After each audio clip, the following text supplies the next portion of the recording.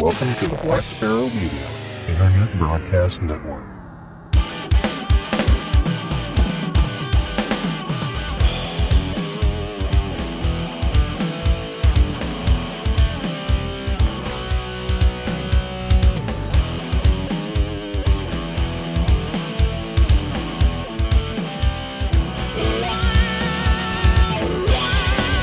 You're listening to Linux in the Ham Shack. LHS is a podcast about Linux, open source and amateur radio for everyone. Now here are your hosts, Russ, K5TUX, Cheryl, W5MOO, and Bill, NE4RD.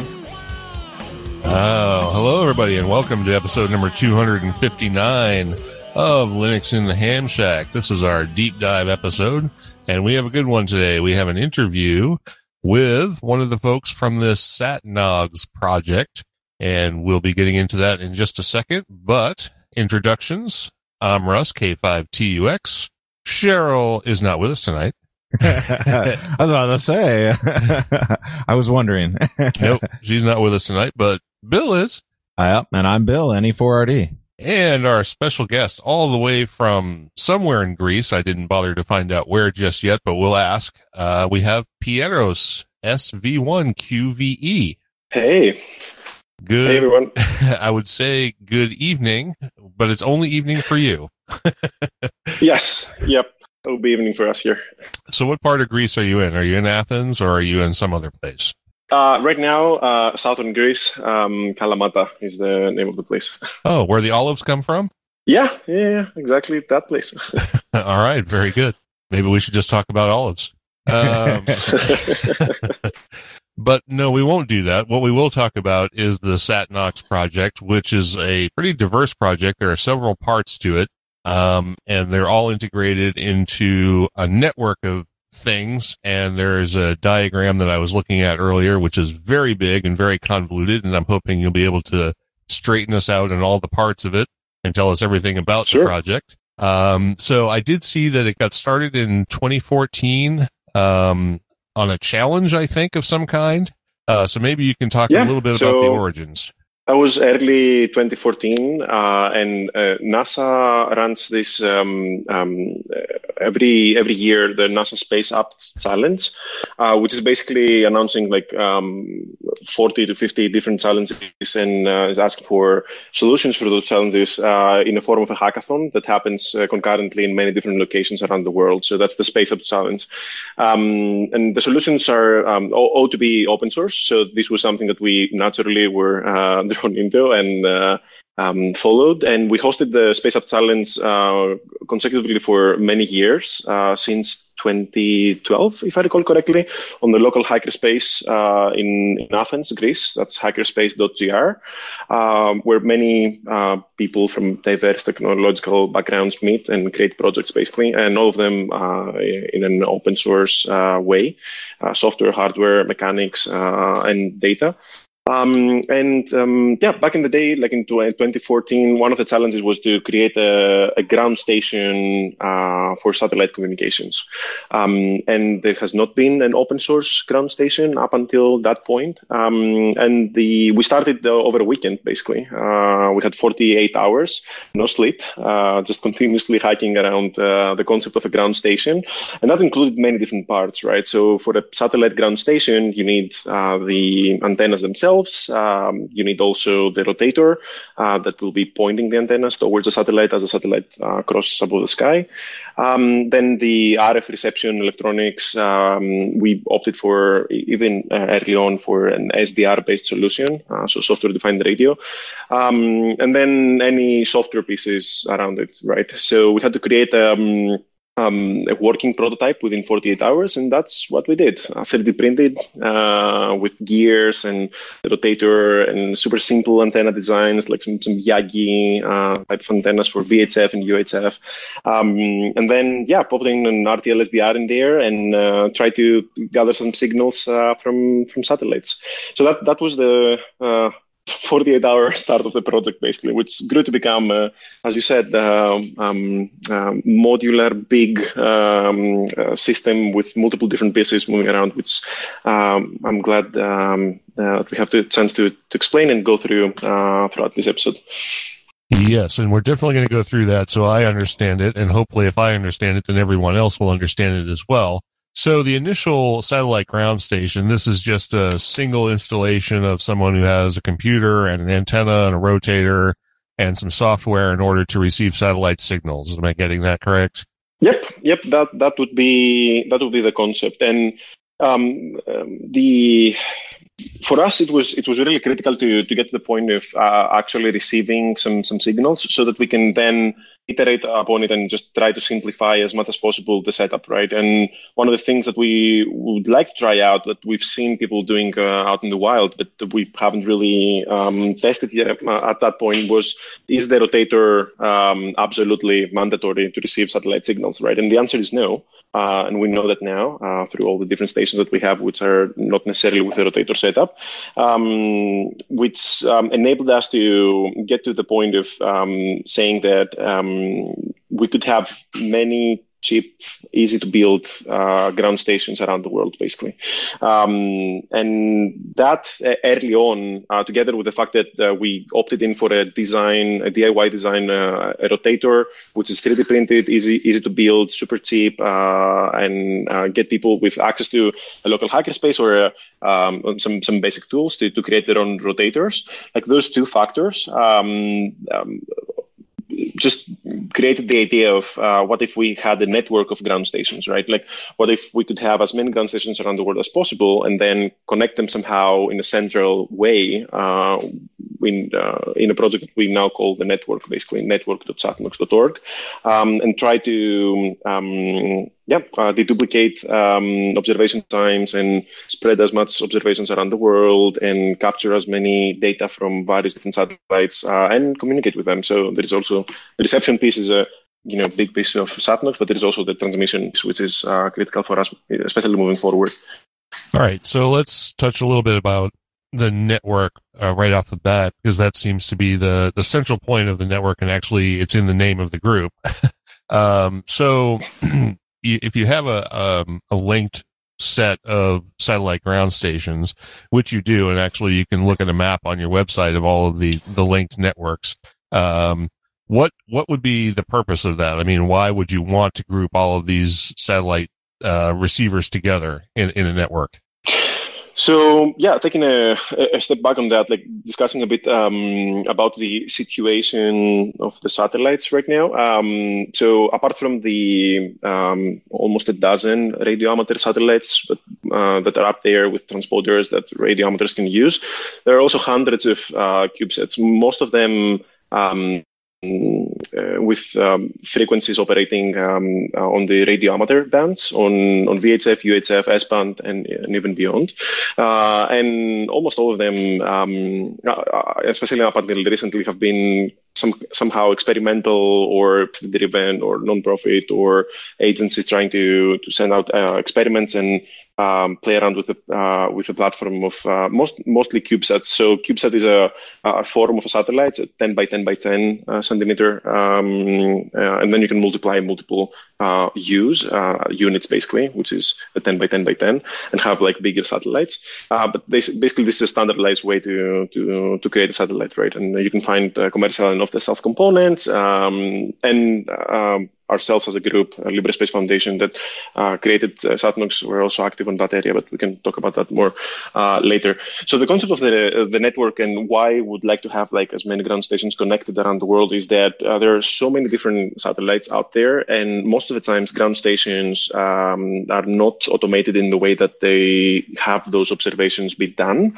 which means that we have a lot of unused time, basically, on ground stations.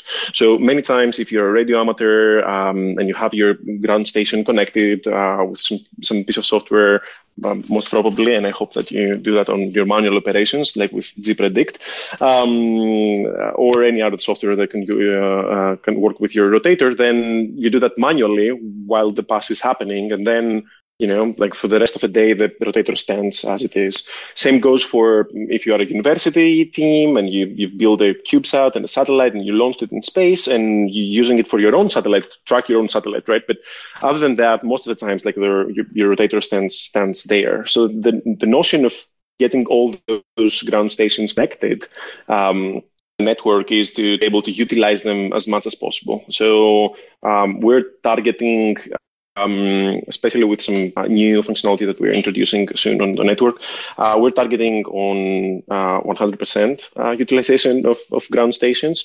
But also would like to be considerate around that, given that most rotators, especially the commercial ones, were not built for 100% utilization.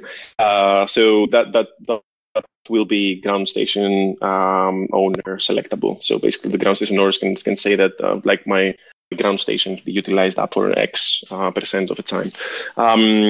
And yeah, so gathering and getting as much observation time from all those different satellites basically means that the satellites don't have to, especially the satellite teams, right? Like, they don't have to wait for their time of the day to get a good pass of the satellite, depending on the orbit, right? That can happen like once or twice every 2 days. But they can get almost real-time data from multiple different ground stations around the world. And an additional thing that we're starting to see now that we have a deployed ground station network and people can use it is that sometimes in missions, that means that there is a change in the mission design itself. That happens because traditionally you would expect that you have like one or two if you have a collaborating ground station around the world.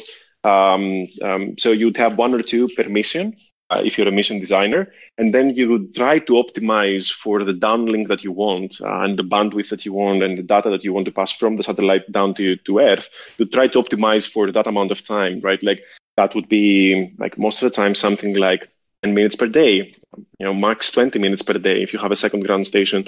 But if you into account that, now that we have SatNOX, we have multiple ground stations around the world, then that changes the perspective of designing for continuous operations, basically continuous transmission and reception around your satellite. So that in end, like, changes the mission itself. So yeah. Okay. So I was going to ask you to define the word utilization in the way you were using it, but I think you may have just done that. Is that in the sense that the network can allow someone to actually see a satellite basically 24 hours a day? Is that purely from a reception standpoint, or are you talking about from a transmit standpoint too, like remote operation of a satellite that way? Yeah, so for now, through the network, that's only for reception. We're working on a way to actually, there are two different software pieces involved in that, right? So there's the network itself, and then we have the client, SatNOX client, which runs locally on the ground station itself, and it could run on a Raspberry Pi. That's our reference setup, by the way, on a Raspbian image, custom image that we have built, or it could be on your regular desktop. It's a set of software tools. So we have in there like a Python instrumentation, which is SatNOX client, and then radio-based radio receivers and then flow graphs and some glue around those pieces. But so that's the client side. And the network side is sitting on a server centrally. So the concept of the utilization right now is around the reception, right? So the network basically creates a list of jobs for we call them observations for all those different stations. And then the client, what it does is that every once in a while asks the network, hey, do I have a job? Like, do I have something to do? And that includes like the vital elements of the satellite, so that the client knows where to point the antennas, basically, the frequency that it's going to be using to tune the SDR and start the reception, but also the modulation characteristics. So that it knows which flow graph on GNU Radio will be spawning, so which demodulator the system will be using to start modulating the signal. And that, for its observation, that produces three set of things. So three different things. The one is the optical waterfall, so an FF basically, that you are able to see and check the signal and what happened during the pass. That would be on the x-axis, you would have a different frequency, and then the y-axis, you have the time over time. And then like it's a typical waterfall, so I don't have to explain that more in this audience, I guess. Yeah. So the second type of result is the audio. So for not most, but for many modulations, it makes sense to also have audio. I mean, apart from the obvious ones, if you have like a narrow FM, right, like from ISS transmissions or other satellites and transponders with transponders like Oscar satellites and those things, like we record FM audio, right? So we also encode the audio to OGG and then Ogg Vorbis basically, and then we upload it back to the network too. And then the third result is that depending on the modulator, you could have also demoded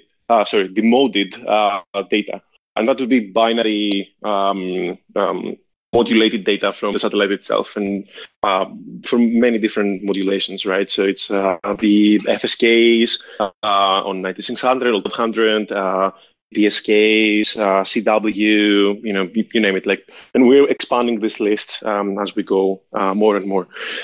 So these three sets of things get to be uploaded back into the network, and that constitutes an observation by itself, right? With an end time and which ground station did that. Now, on the transmission side, things are a bit trickier, not so much on the technology side, but rather on the legal aspect of it, right? So we operated on a global scale, the SatNOX network, so we have to take into account like local jurisdictions, right, around and local legislation around transmission and especially remote type of operations and transmissions. In some countries, this is not at all possible, given their radio amateur legislation. And in some other cities, but it have to go through different hoops, right? Like disclaimers, special licenses, and those kind of things, waivers, and such sort. So yeah, we're careful on the way that we're going to be implementing it for now. So the way that it works up until now is basically that can happen only locally. So the client itself has a web interface. So a local person operating there can check this interface and spin up a flow graph that would enable them to transmit something, or take over the RF transmission line and just run the radio, the rotator, the pointing, if there is a rotator, and the Doppler correction, and just use a regular transceiver to transmit, like you would do on a normal local operation for ground station.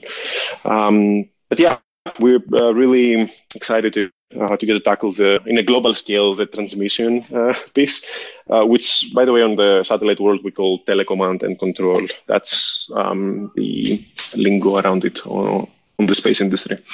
All right, so that's excellent, and so I guess we'll focus on the receive part, since the transmit part, the telecommand part, is still in progress. But maybe you can outline the component pieces of a ground station to start with, and then we can move into how you get them networked together. So what are the parts of a ground station? Okay, so including the physical ones, right? Not only the software.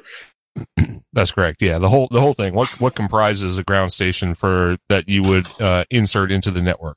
Yep. So I'll start with I would say the simplest form of a rotator setup, and you can mix and match on different setups. But yeah, the reference setup that we have for a rotator ground station is that you start with the antennas, and depending on the bands that you want to use, that could be, we generally go for circular polarized antennas. So that could be X-quads, cross-Yagis, helicals,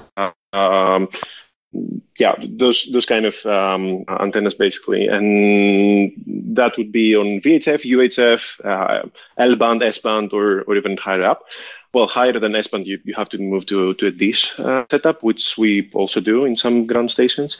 Once you choose that, and the choice is based on which satellites you want to listen and what capabilities you have on your software-defined radio, basically, and of course what your rotator has capacity on moving around. You get your antennas, right? So then from the antenna piece through some coaxial cable, you run it probably most of the times through a low noise amplifier in order to increase the signal to noise ratio. And then that ends up in a software-defined radio. So our setup specifically requires a software-defined radio as it is right now. We've been getting requests on also using a transceiver setup, like a hardware, regular radio transceiver.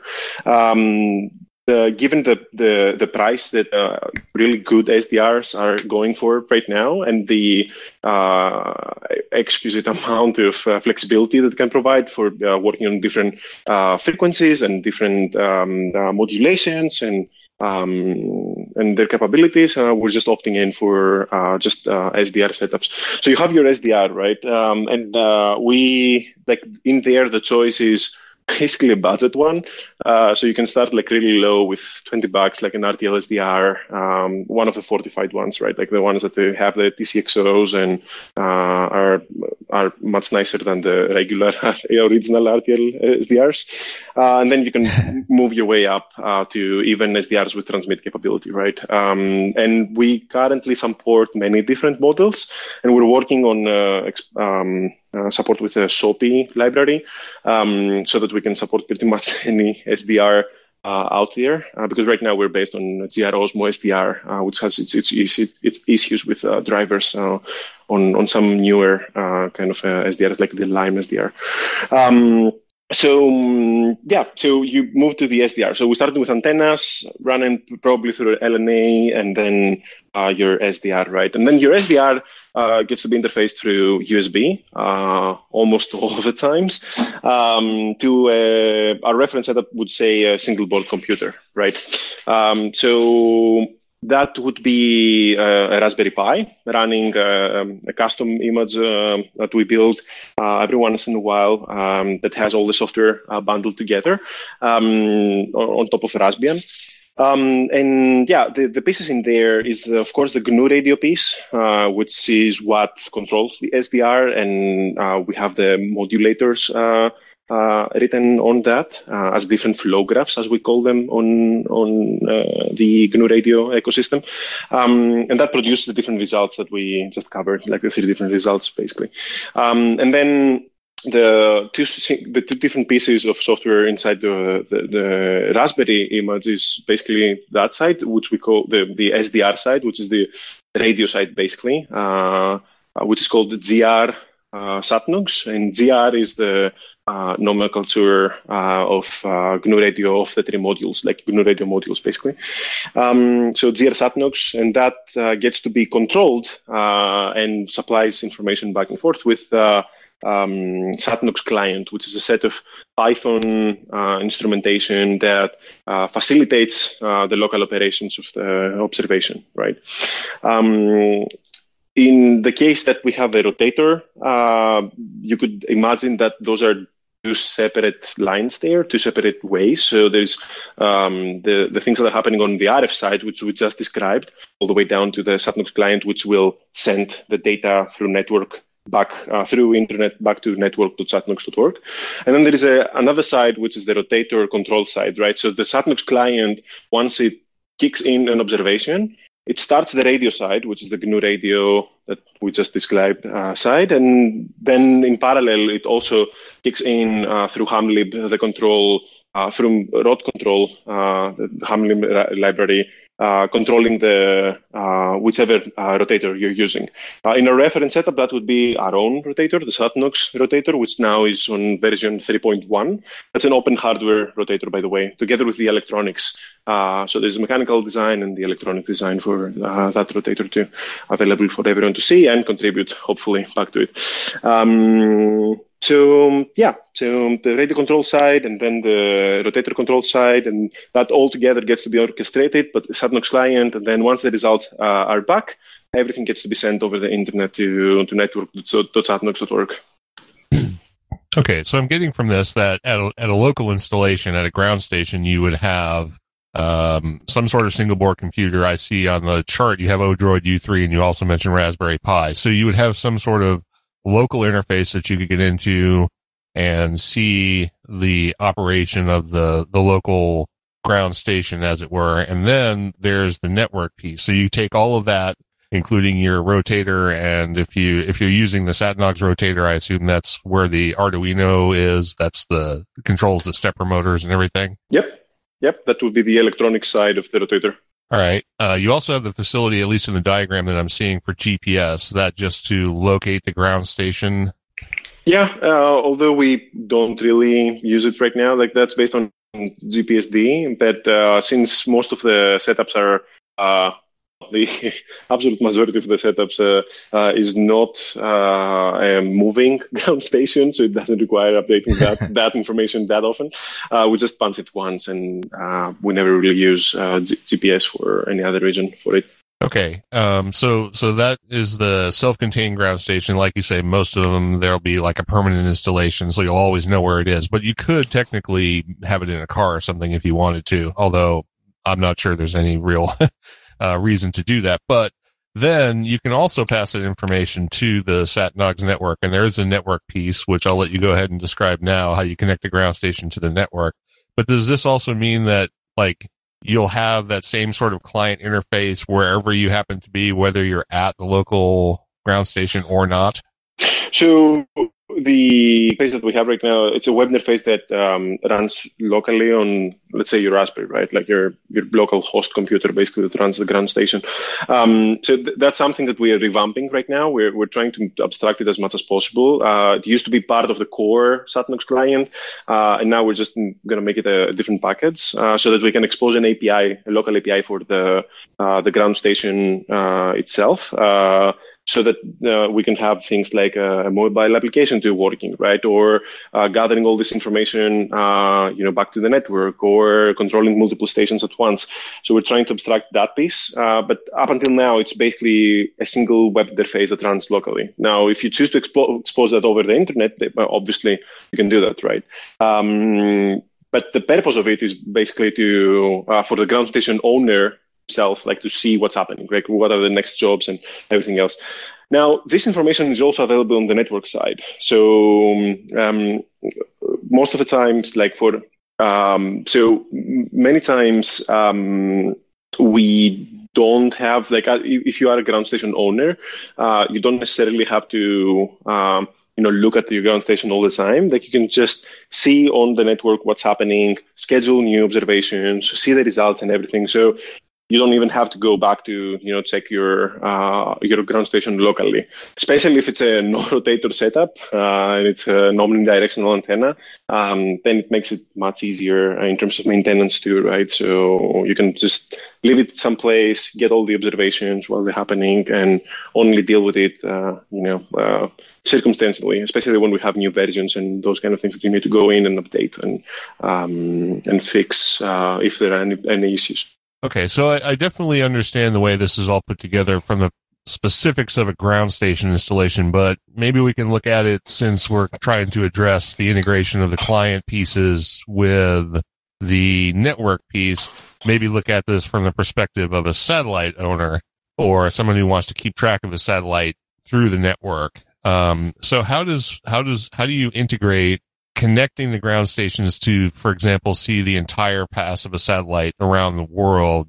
Is there some authentication piece where people are allowed to connect to different ground stations to get that information? Is it all dumped into a centralized location that someone can pick out? Is the information open, or is it restricted in some way? Or maybe you can sort of talk about that. Yeah. So the concept is that, well, first off, all the frequencies that we're monitoring right now are openly monitored frequencies. So that includes the radio amateur bands and ISMs, or things that we can, publicly easily get information about them. Or we wish that we could easily get information about them, because as we found out when we created the project, was that most of the times when there is a new satellite that's even operating on radio amateur band, there is not a central way for someone to know, or an updated way for someone to know where are those satellite frequencies, like which frequency the satellite is transmitting or receiving transmissions, and even beyond that, what is the modulation that is using, what is the encoding that is used on specific transceiver or transmitter. So that was really crucial information that was missing most of the times, right? That's why we created a sub-project of SatNox, which we call db.satnox.org. So that's the SatNox database, basically, that includes all this information crowdsourced. So people can come in and suggest that, hey, I've seen this article, or I'm part of this mission. I know what's happening here, what frequency, what modulation, what encoding, right? So that's where most of the time satellite operators come in. Now, from a network perspective, the concept is that you have all those different observations, right? And those are right now done in a manual way, and we're moving towards completely automating this process. And by manual, I mean they're observers, like people that their daily habit is doing network.satnox.org, start scheduling different observations on different ground stations around the world. So I want to follow this satellite on X, location, and Y location from this time frame to that time frame, and then the network responds with possible observations, and you start scheduling those kind of things, right? And then the results start putting in back to the network.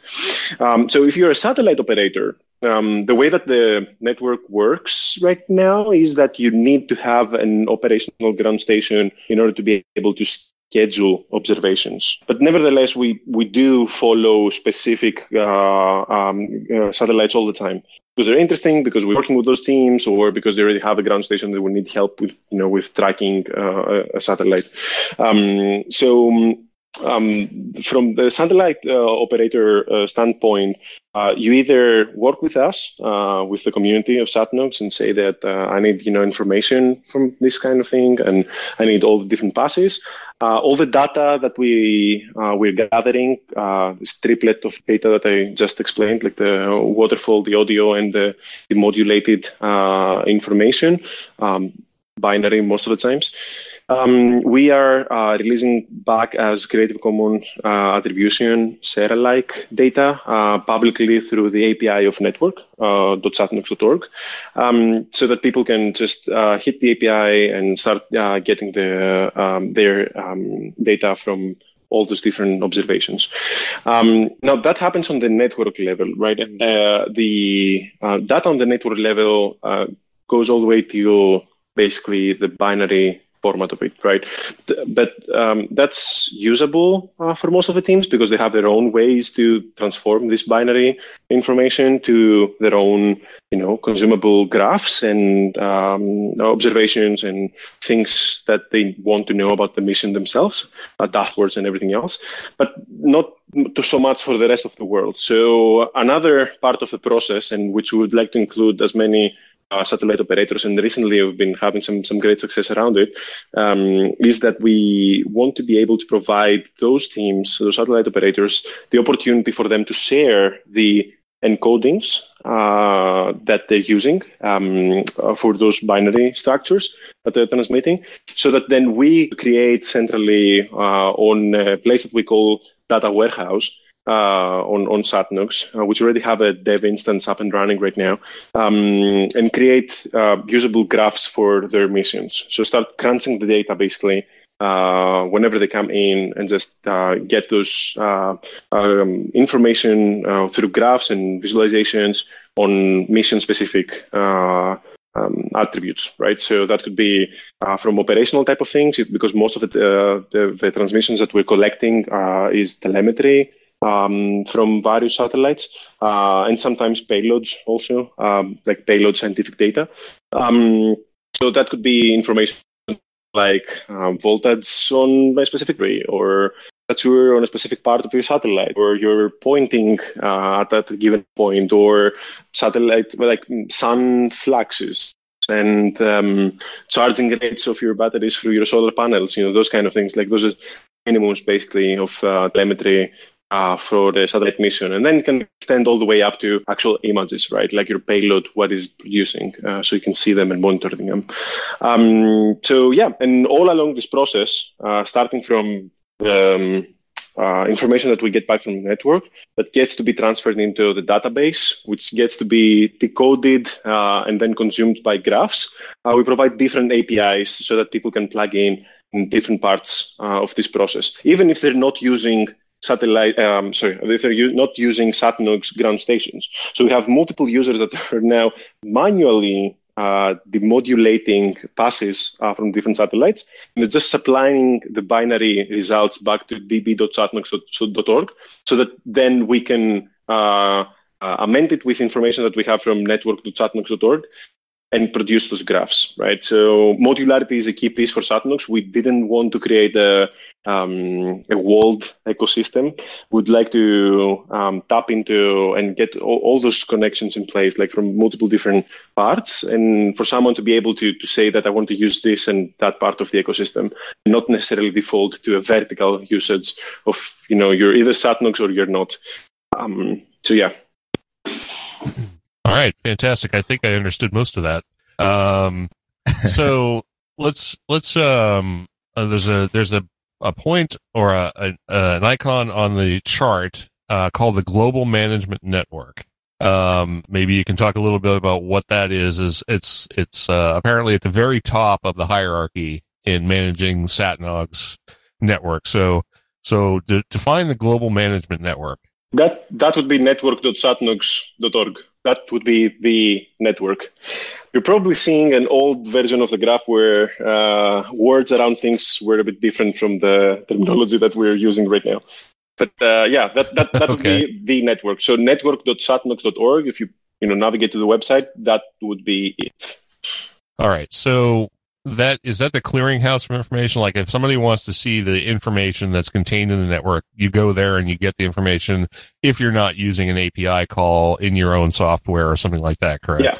So that would be for the observations level. So if you go on network.satnox.org and you click on the observations tab, then you can filter that with specific, say, you want information for a specific satellite. So let's say a NOAA one, so we can see pictures from space, right? So, and then you click on updating the filter, and then you can start seeing results basically, right? And if you click on one of those observations, you'll see one of the results is basically a picture, from a NOAA satellite as it was transmitted using APT. So that's the one level of consumption of this information, right? And then there's the other level, which is the more decoded graph type visualization type of level, which we provide through the dashboards that I just explained. And right now you can see that, although it's in a beta phase, but if you click on dashboard dev, .satnox.org, so dashboard-dev.satnox.org. That's where we can see data which is aggregated basically from multiple ground stations, not only SatNOX ones, and we're producing graphs for specific missions.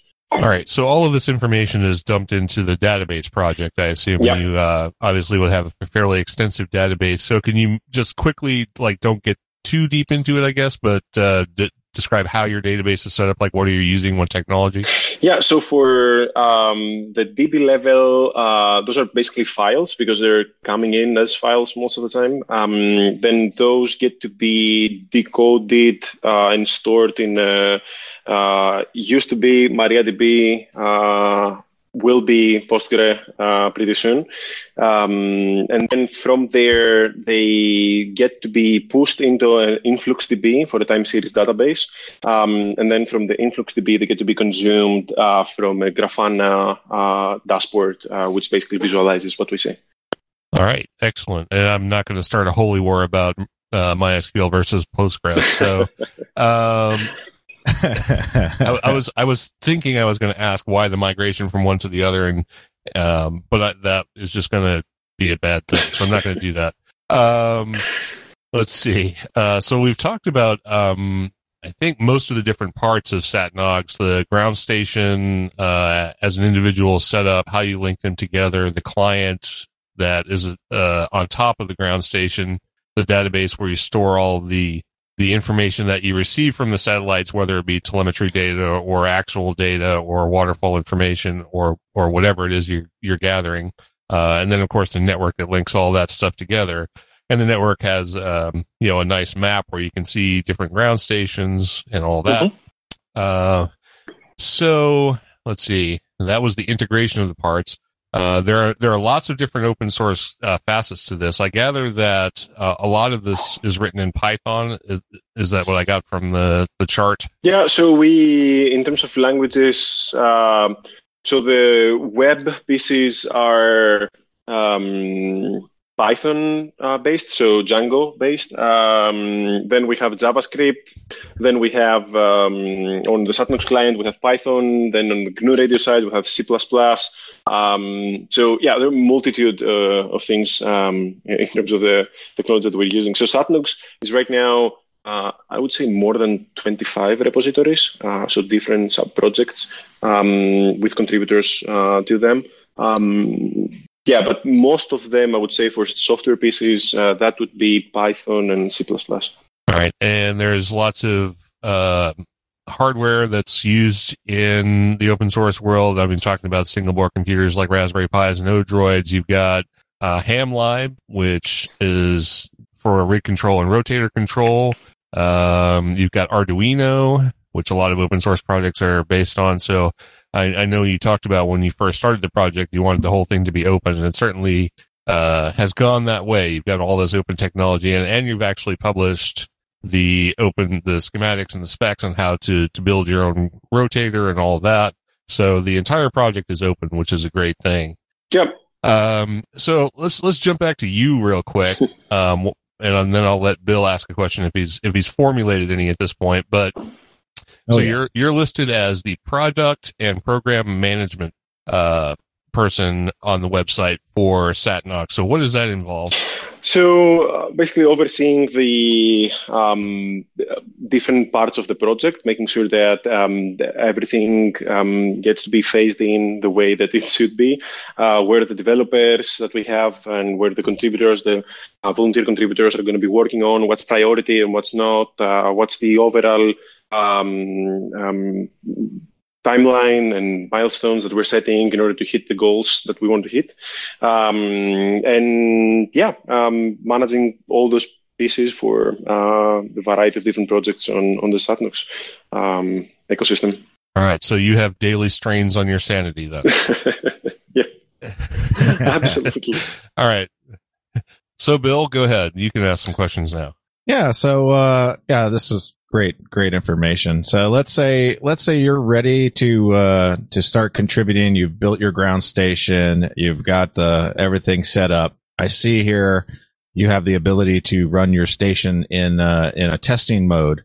I'm assuming that's to both. Is that for two-way, for like just not only the operator to test, but also the network to evaluate the actual data and reliability of the data that's going to be eventually turned into an online, I guess, mode in the ground station? Yeah, the concept of the testing mode is basically you start with the testing mode and then you opt in to a regular online ground station. And testing signals to the network and to the rest of the observers and ground station operators that your ground station is still kind of under development, right? Like you want to test, the gains of the antennas and, the setup and everything else that you're doing.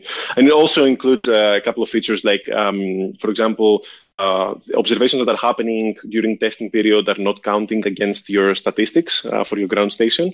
But also it doesn't allow other ground station owners to schedule things on your own ground station. So it can only be you while you're on testing or any admins, but of course, after coordinating that with you, they wouldn't want to just jump in and do such a thing. So a couple of features and also like a signal to the rest of the world that this is under development. Right. Now, is there any type of evaluation from the network standpoint before someone's allowed to turn their station online? Not really. Not a hard-coded one. Like we have a core team of observers, which are constantly monitoring semi-automatically, because we also have flags and notifications that are happening, and we would like to amend them more basically as we go. But yeah, this core team of observers would be going in and checking when a new ground station became online. If that's the right, they're ready. So to do so, and most of the times it actually goes the other way around. So our experience has shown that people, are kind of like perfectionists for their ground stations. So what they do is that they just leave it on testing mode, saying, "Well, I don't think I'm ready yet," and blah blah. And then we just have to go in and say, "Hey, like really, those are fantastic results that you're giving. So turn it on as online because this is useful for the rest of the community, right?" So, and that's great. It also gives us the opportunity to touch base with them and get this community engagement piece that we really want to be central on our community. Yeah, that's really, really cool. And I really like the interface, trying to dig down, and you can kind of dig down into individual passes, individual satellites, and you're collecting a lot of data here. Yeah.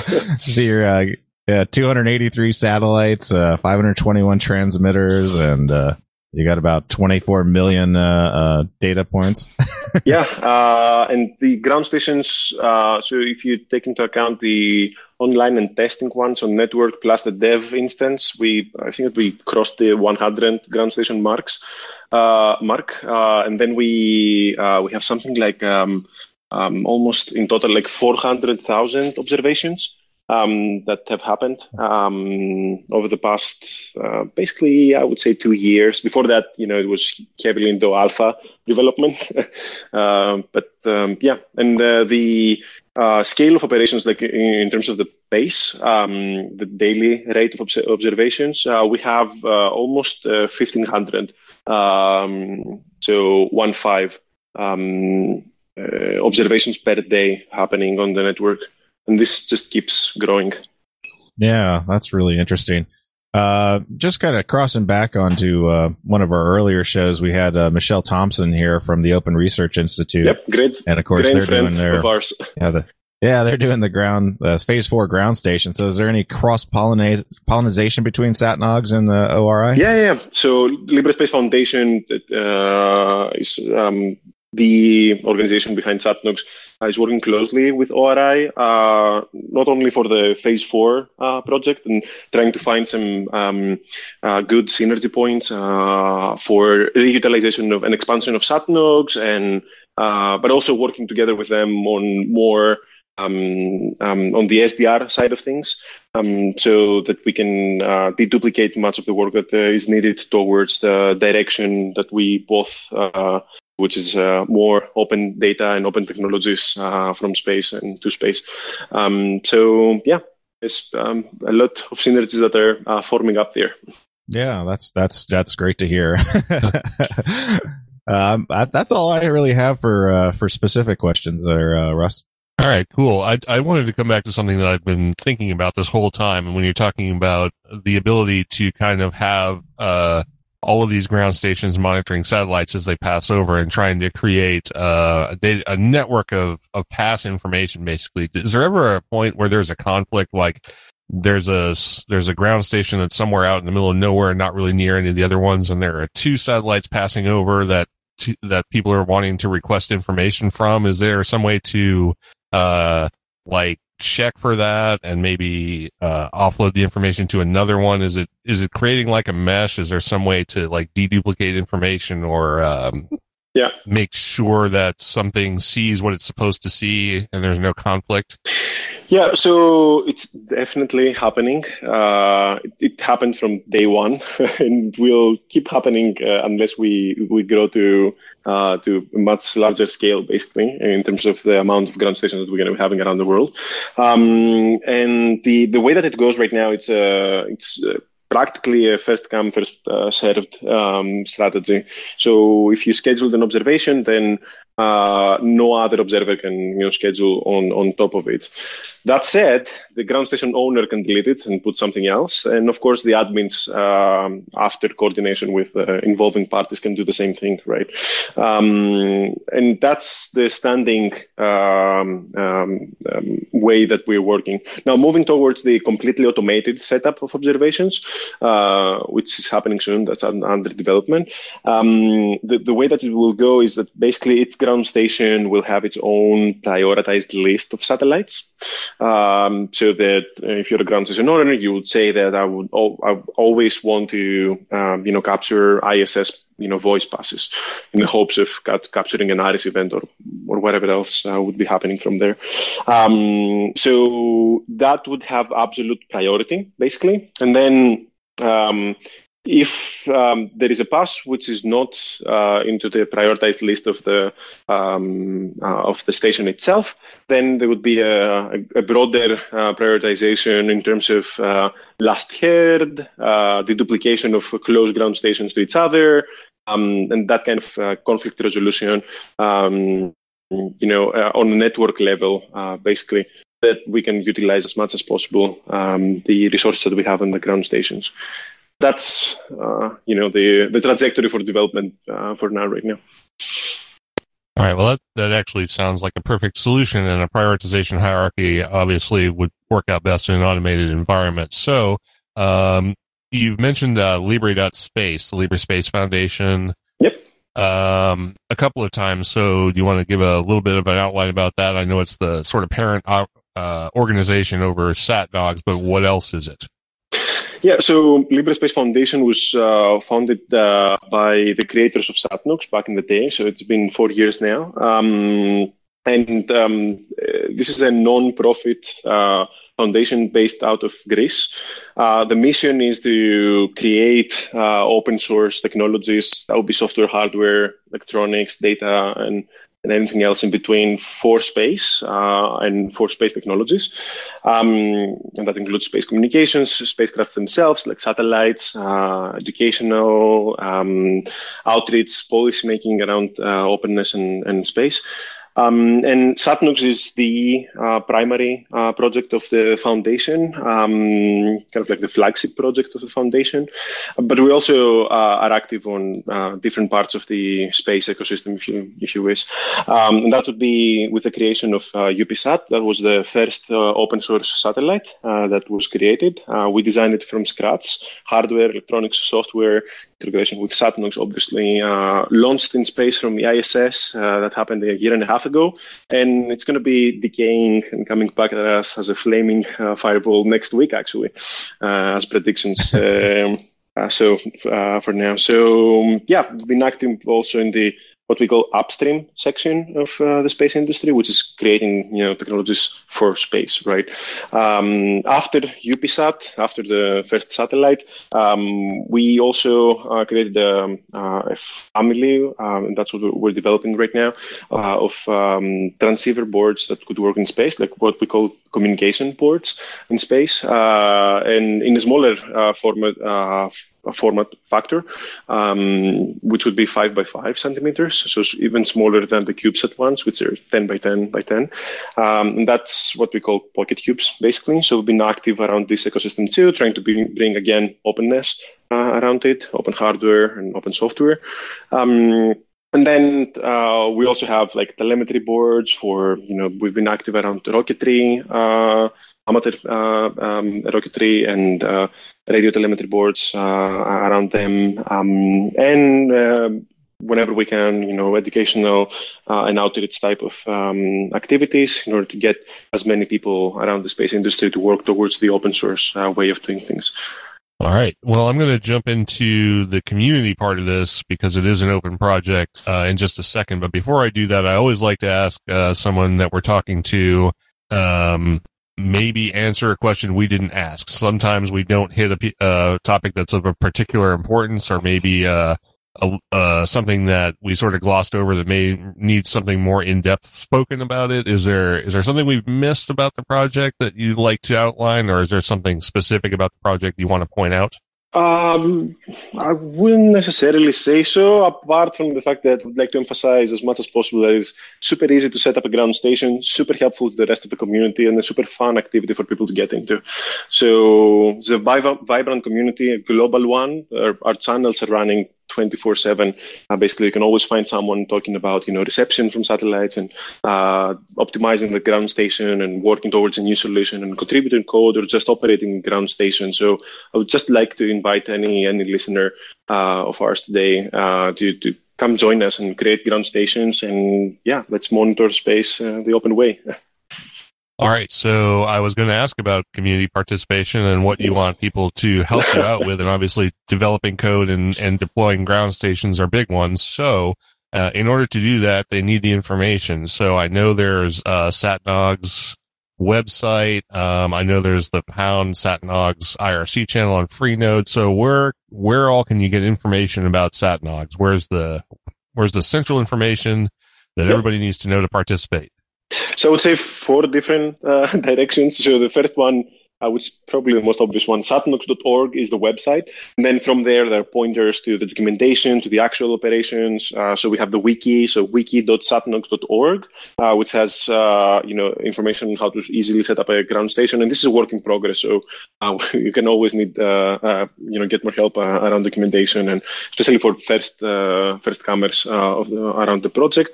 Although right now I think that we have like a good reference first to start with setup that people can easily follow and just create a ground station as soon as possible. And then they can expand on top of it. So that's the first one. The second one would be to visit our IRC channel. And we also have a Matrix connection to that. So matrix.org connection to, you can use Riot in order to access it, or directly on IRC. That's Pound SatNogs on Freenode. Which is super vibrant, like an active community working in there and exchanging ideas on how to improve the SatNogs as a ecosystem. The third one would be our community forums. So we have a discourse installation, which is community.libre.space. And that has a SatNogs subsection, which is super active with people asking questions, kind of like asynchronously compared to the Pound SatNogs IRC channel. So that's an active channel too. And then finally, I would say meetups and local things that are happening in some places around the world. We have like local hacker spaces having meetups or local radio amateur groups just meeting and creating a SatNogs station. So reach out to your local group. There might be other people willing to or already have a ground station. And you can always check on network.satnogs.org to check if there are neighboring, nearby ground stations around you or from people you might know. So, that will be the fourth one. All right. I know you have some social media presence. You're on Twitter for sure. Are there any others? And where's the code hosted at? Yeah, so all the code for SatNogs is on GitLab. So gitlab.com/LibreSpace Foundation/SatNogs. On /LibreSpace Foundation, you can find pretty much everything we do. But if you just, on your favorite search engine, say GitLab and SatNogs, you'll end up to the right thing. That's for the code side of things. And you also asked for sorry, I forgot that. Social media. Oh, like yeah, Twitter for the social stuff. So that would be Facebook, Twitter, and those both have SatNogs and LibreSpace Foundation. So 4 accounts total, if you like. All right, fantastic. I think we've covered a lot of information here. Is there anybody on the project you want to mention, or maybe mention everybody on the project? I don't know. Way too many people. All right. So we didn't really talk about you that much. We did talk about your involvement in the project itself. So maybe tell us a little bit about yourself, like what your background is, where you came from. This probably should have been at the beginning, but we'll wrap up with it. So I started working in and out of different open source projects back in high school, basically. Then I I went for architectural engineer in my university studies. But since day one that I've been working around open source, I knew that that was what I wanted to do, basically. So yeah, initially on the Fedora project, then GNOME, various different smaller or bigger open source projects, and then finally landed on Mozilla, and been a contributor for a couple of years, and then a full-time employee of Mozilla up until now, actually. That's my full-time job. Yeah, so that has been the story so far. On Mozilla, I've been doing community management early on, then engineering management on some of the community projects that we're doing. And recently, I'm on the Open Innovation team, the open source strategist for the Open Innovation team of Mozilla.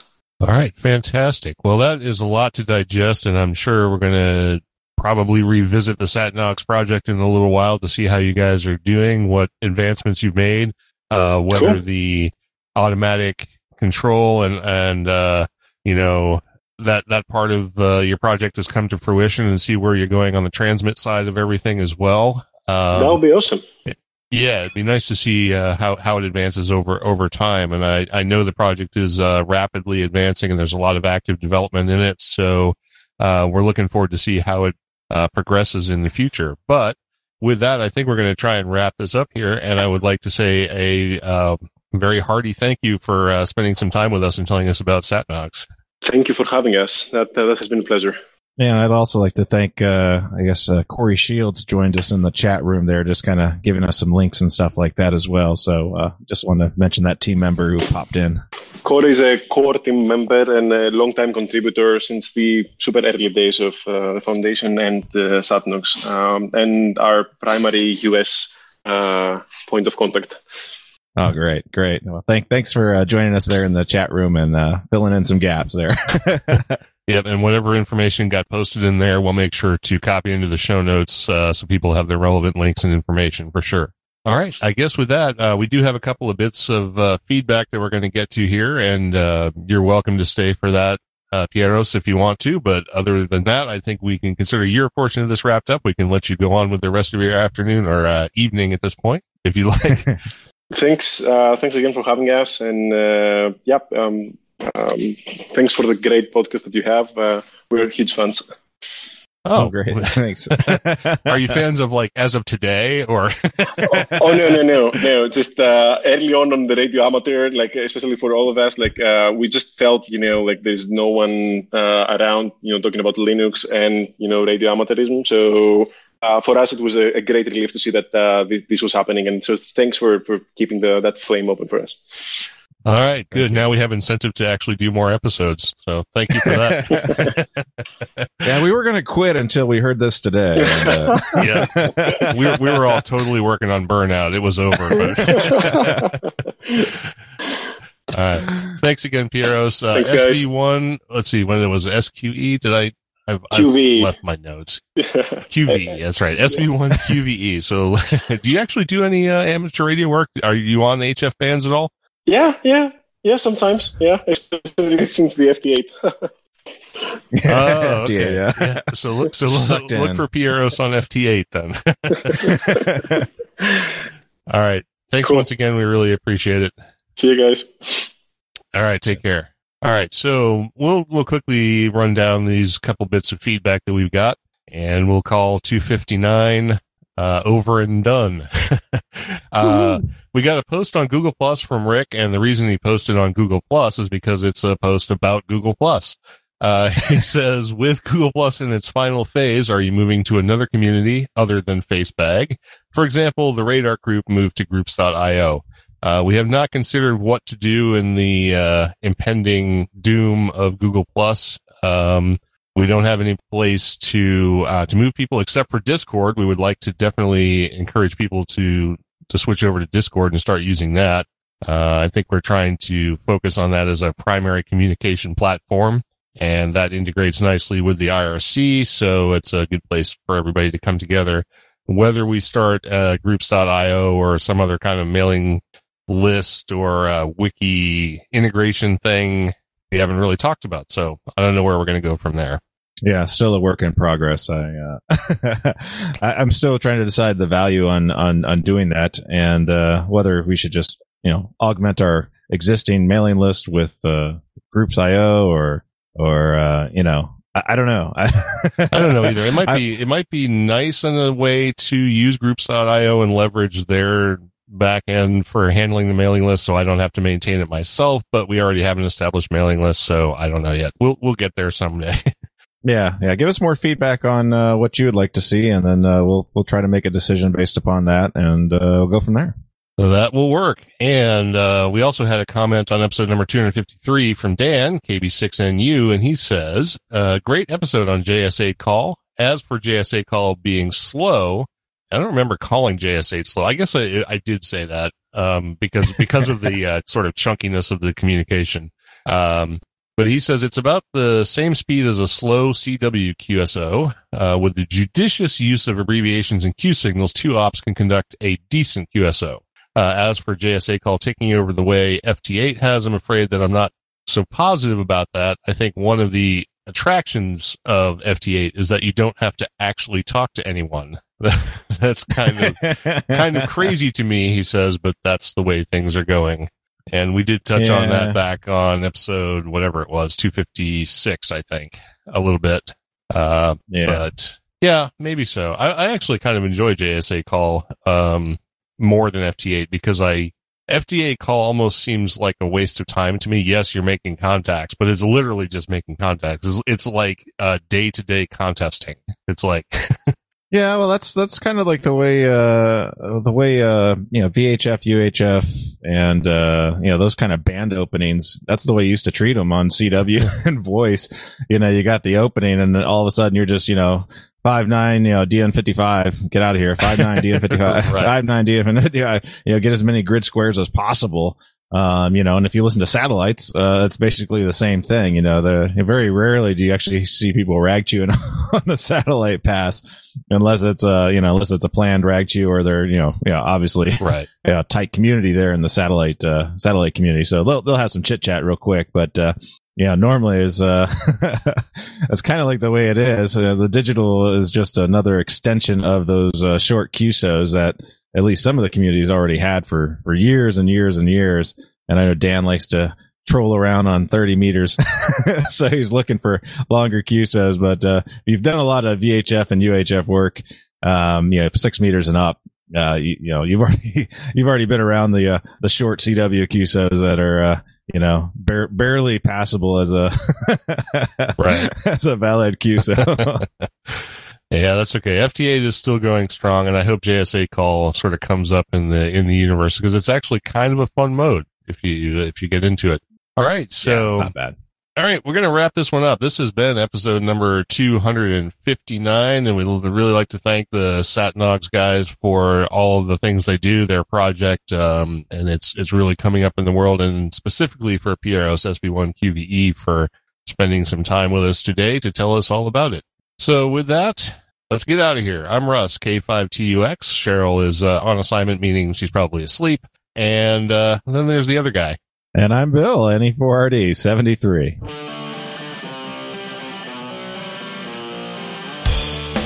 Thank you for listening to this episode of Linux in the Ham Shack.